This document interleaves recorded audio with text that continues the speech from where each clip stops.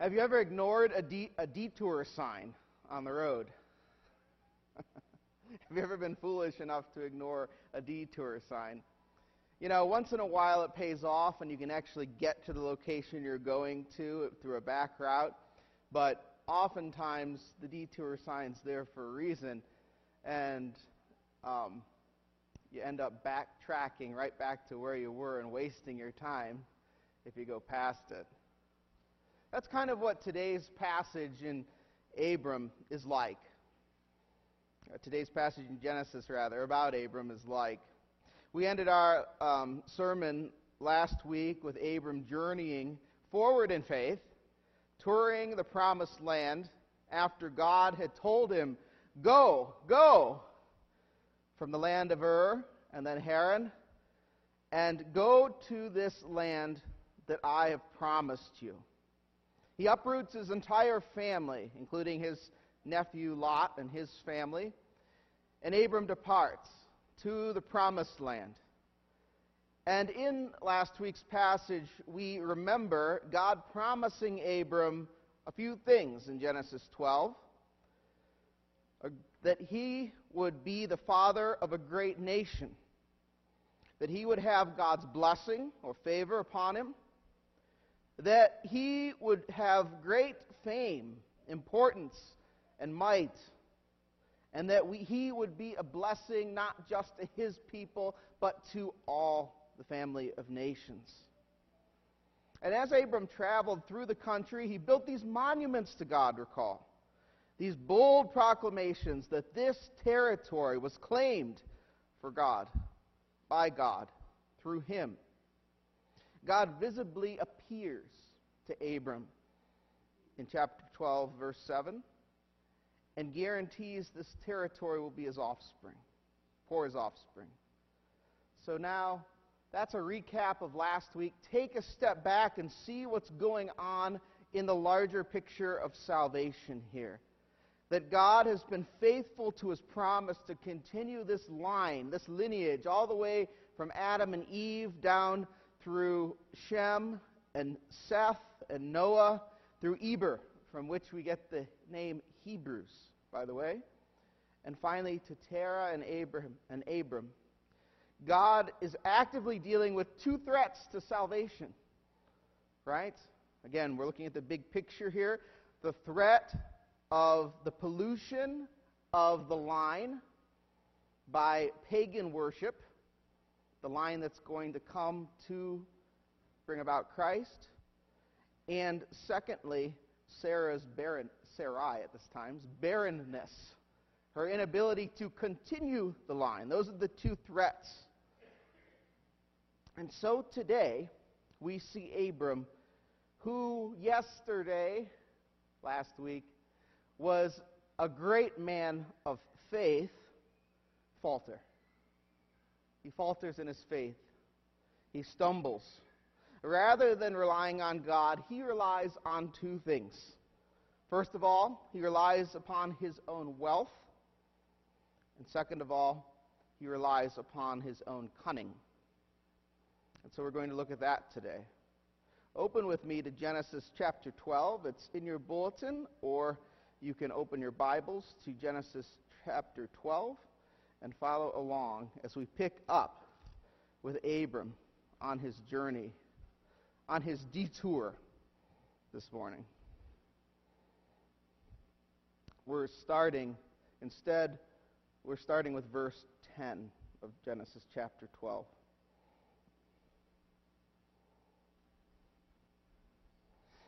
Now there was famine in the land, so Abram went down to Egypt to sojourn there, for the famine was severe in the land. I'll stop right there first. Here we have a man who just visibly spoke with God back in verse 7, who's been taken through the promised land through many threats. And what the heck is going on? A famine comes up, and he abandons the plan.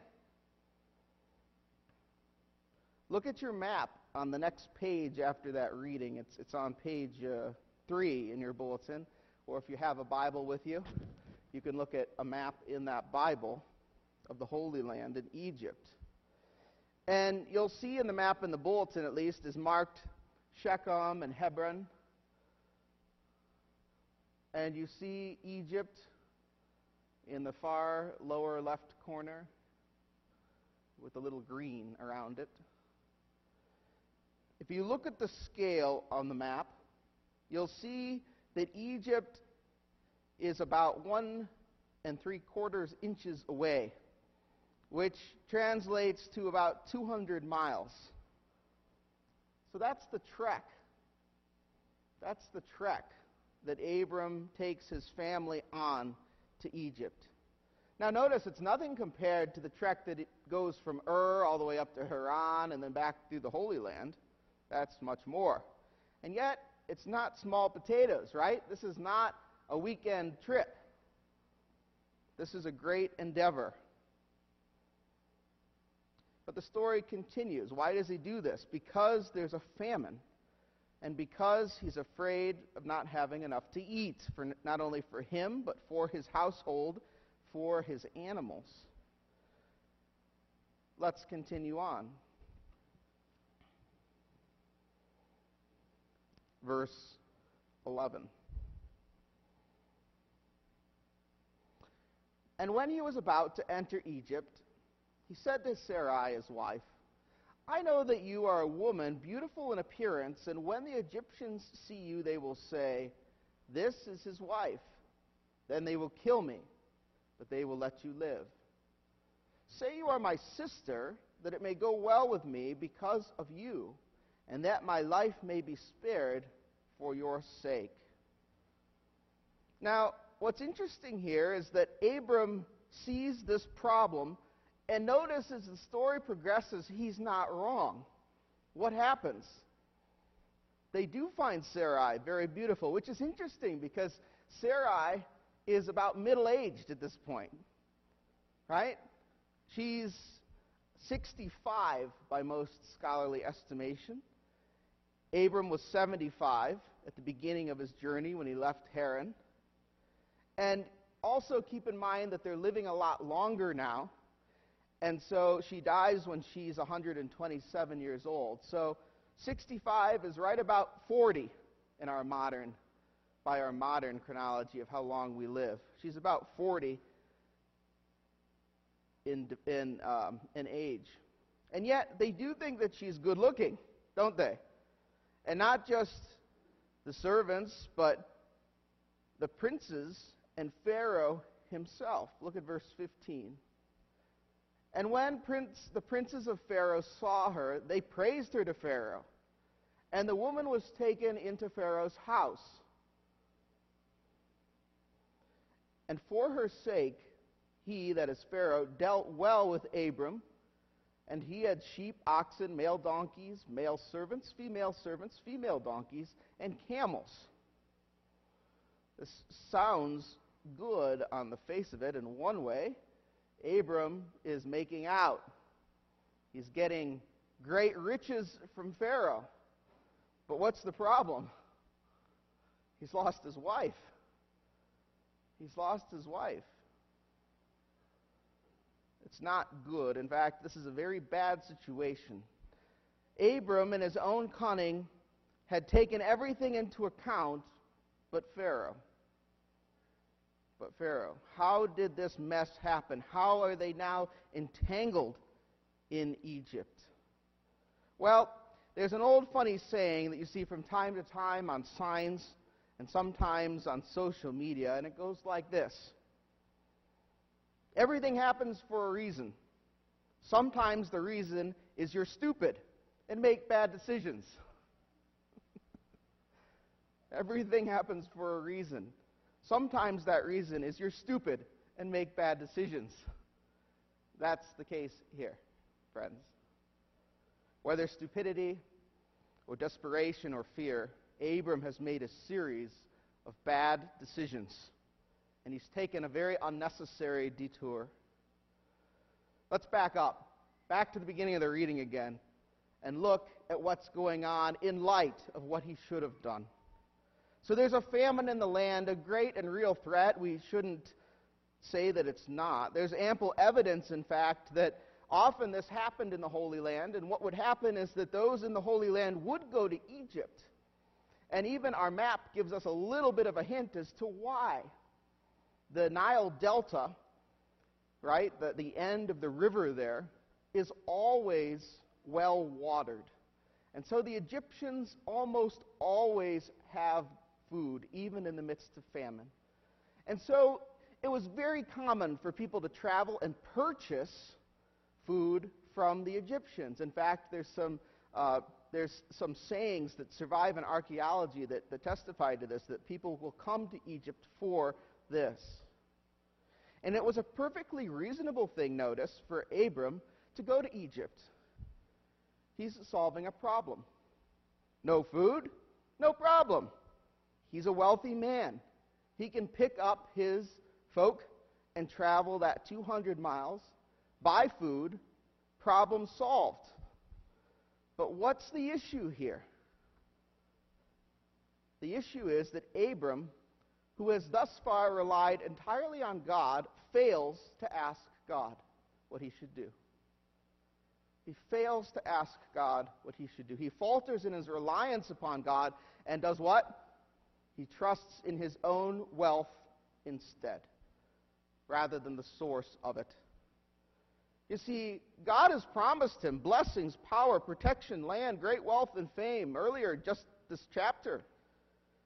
And he boldly raises these altars in order to give God glory for these promises. And yet here, he takes matters into his own hands. Doesn't even consult God in this life and death situation.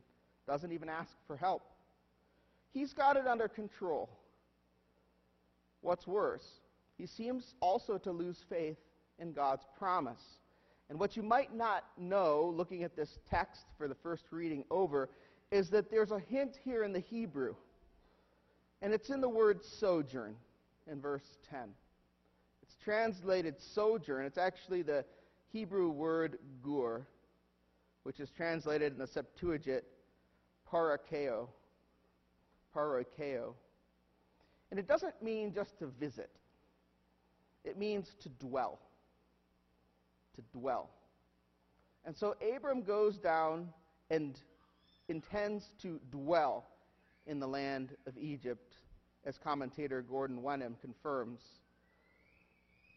It's surprising that he's so fast to abandon the plan of God. That's the worst reading of this. Either way, Abram has made this choice when facing death and famine. He's chosen wealth over God. We have echoes of this in Mark chapter 10, verse 17, our gospel reading for today. I invite you to look with me at Mark chapter 10, verse 17, and then verses 21 through 23. We read, "And as he," that is Jesus, "was setting out on his journey, a man ran up and knelt before him and asked him, 'Good teacher, what must I do to inherit life?'" Now skip over to 21 through 23. "And Jesus, looking at him, loved him, and said to him, 'You lack one thing. Go, sell all that you have and give to the poor, and you will have treasure in heaven, and come, follow me.' Disheartened by the saying, he went away sorrowful, for he had great possessions. And Jesus looked around and said to his disciples, 'How difficult it will be for those who have wealth to enter the kingdom of God.'" This gospel passage, short, is not condemning wealth. It's condemning the love of money.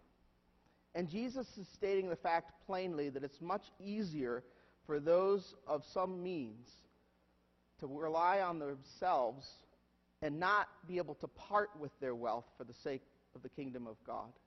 To choose to rely on wealth rather than to choose to rely on God's provision. That's the main point of the gospel.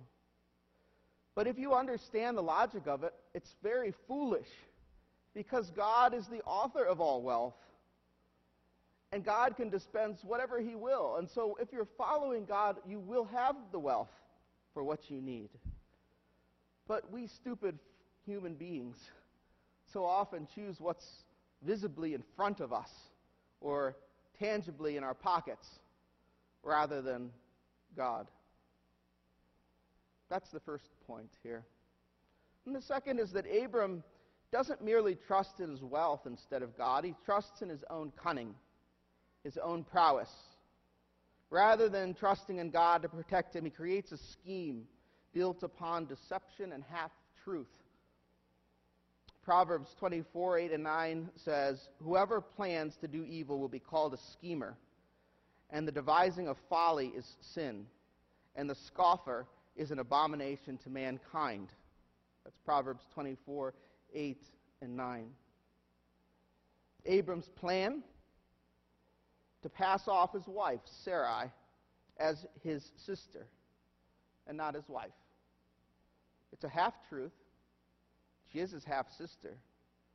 He pulls her into his scheme, and his scheme isn't a new development. He's been planning this from the get-go, since he left Haran. If you've read ahead, you know that in chapter 20, Abram actually does this again.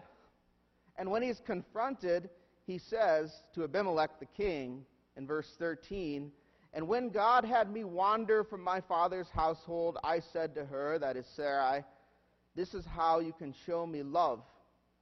Everywhere we go, say of me, he is my brother." So now we see he schemes, and he puts his scheme into action for the first time as he enters into Egypt and drags Sarai with him along into it. Now we might ask as moderns, why is this a good idea? Why would it be good for her to claim that he, Abram, is her brother? Well, Jewish scholar Nahum Sarna explains that at the time of this writing, there was the principle of fratriarchy after patriarchy. And that is that in the absence of a father or husband, a woman's legal guardian was her brother.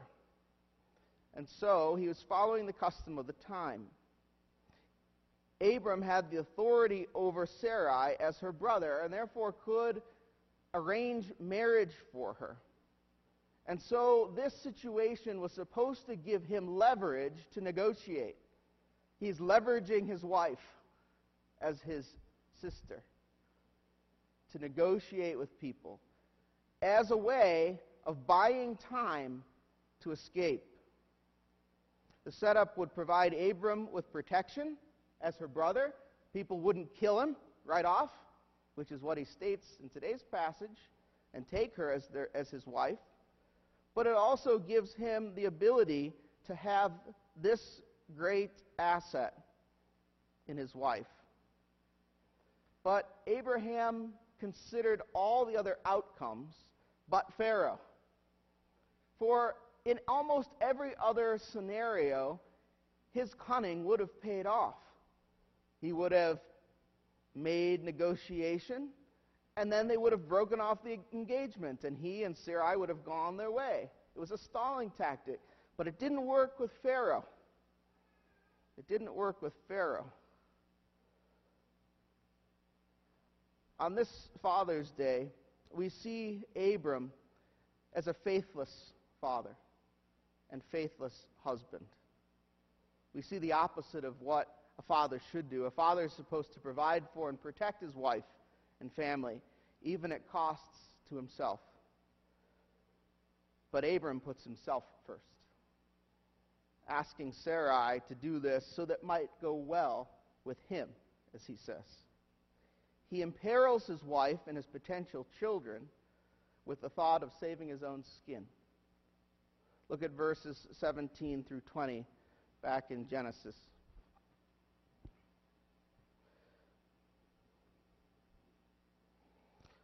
The Lord steps in, but the Lord afflicted Pharaoh and his house with great plagues because of Sarai, Abram's wife. So Pharaoh called Abram and said, "What is this that you have done to me? Why did you not tell me that she was your wife? Why did you say she is my sister, so that I took her for my wife? Now then, here is your wife. Take her and go." And Pharaoh gave his men orders concerning him, and they sent him away with his wife and all that he had. It's quite ironic, actually, that here in this story, the moral man is Pharaoh, and the immoral one, Abram. Pharaoh's moral compass is quite intact, though perhaps it's motivated a little by this plague that God sends. And he's disgusted with Abram, disgusted with his deception, disgusted that he'd pass his wife off as a sister, and that Pharaoh would commit adultery with her. Pharaoh's the upright man here.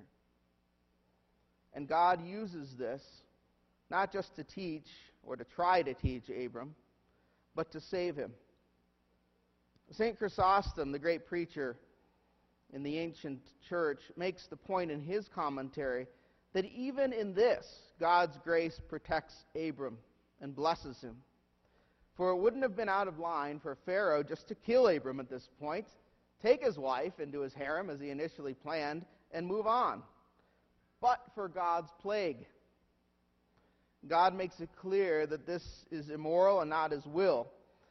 It also would have been within Pharaoh's rights just to confiscate everything that Abram had and say, "See ya," to him and his household, and kick him out of Egypt as an exile. Pharaoh doesn't do that either. Notice he sends him forth with all of the riches. And so despite Abram's faithlessness, despite his stumbling and falling, here we see God's faithfulness in his blessing anyway. And sadly, as I've referenced earlier, this isn't the last time Abram does this. So he doesn't learn. What does this have to say to the church today? To you and I? Well, first of all, we see that God's promise is unshakable.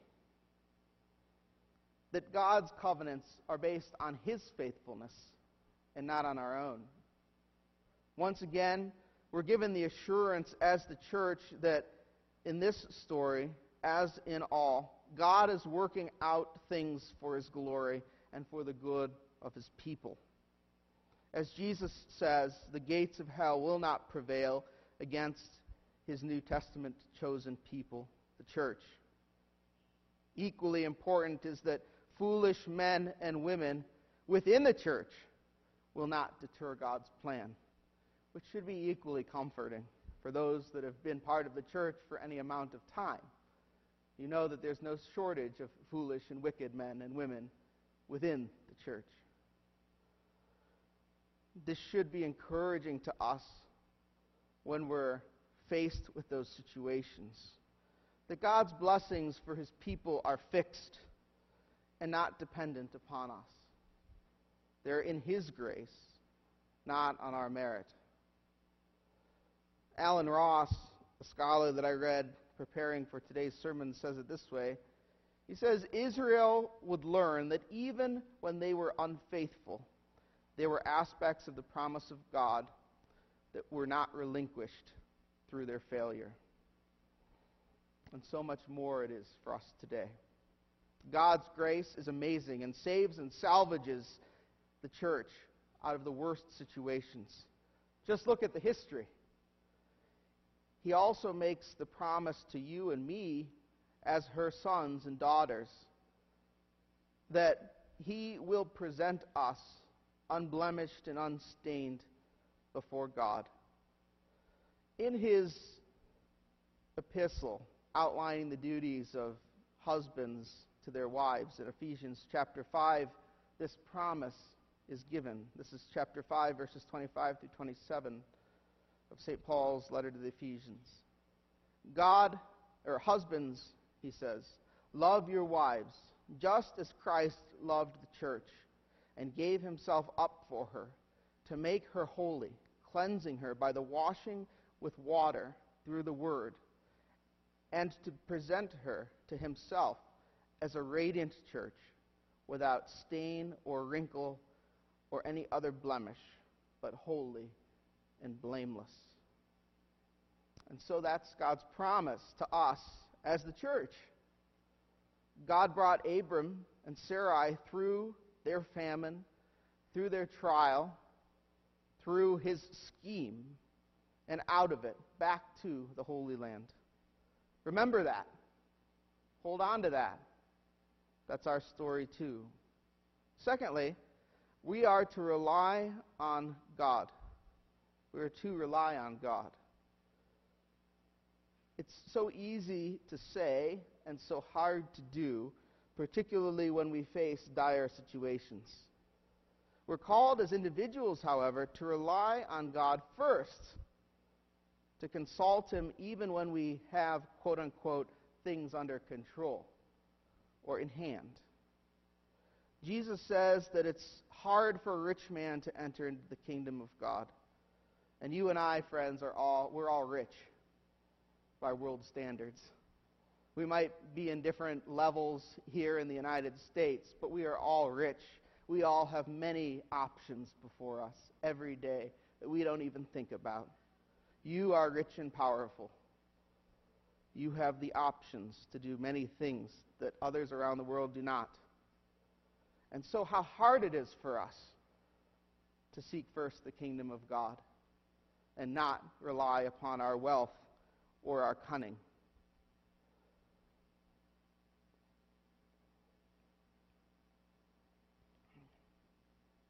In the Jude passage, the apostle admonishes us to seek first God's kingdom and gives us a way to do it.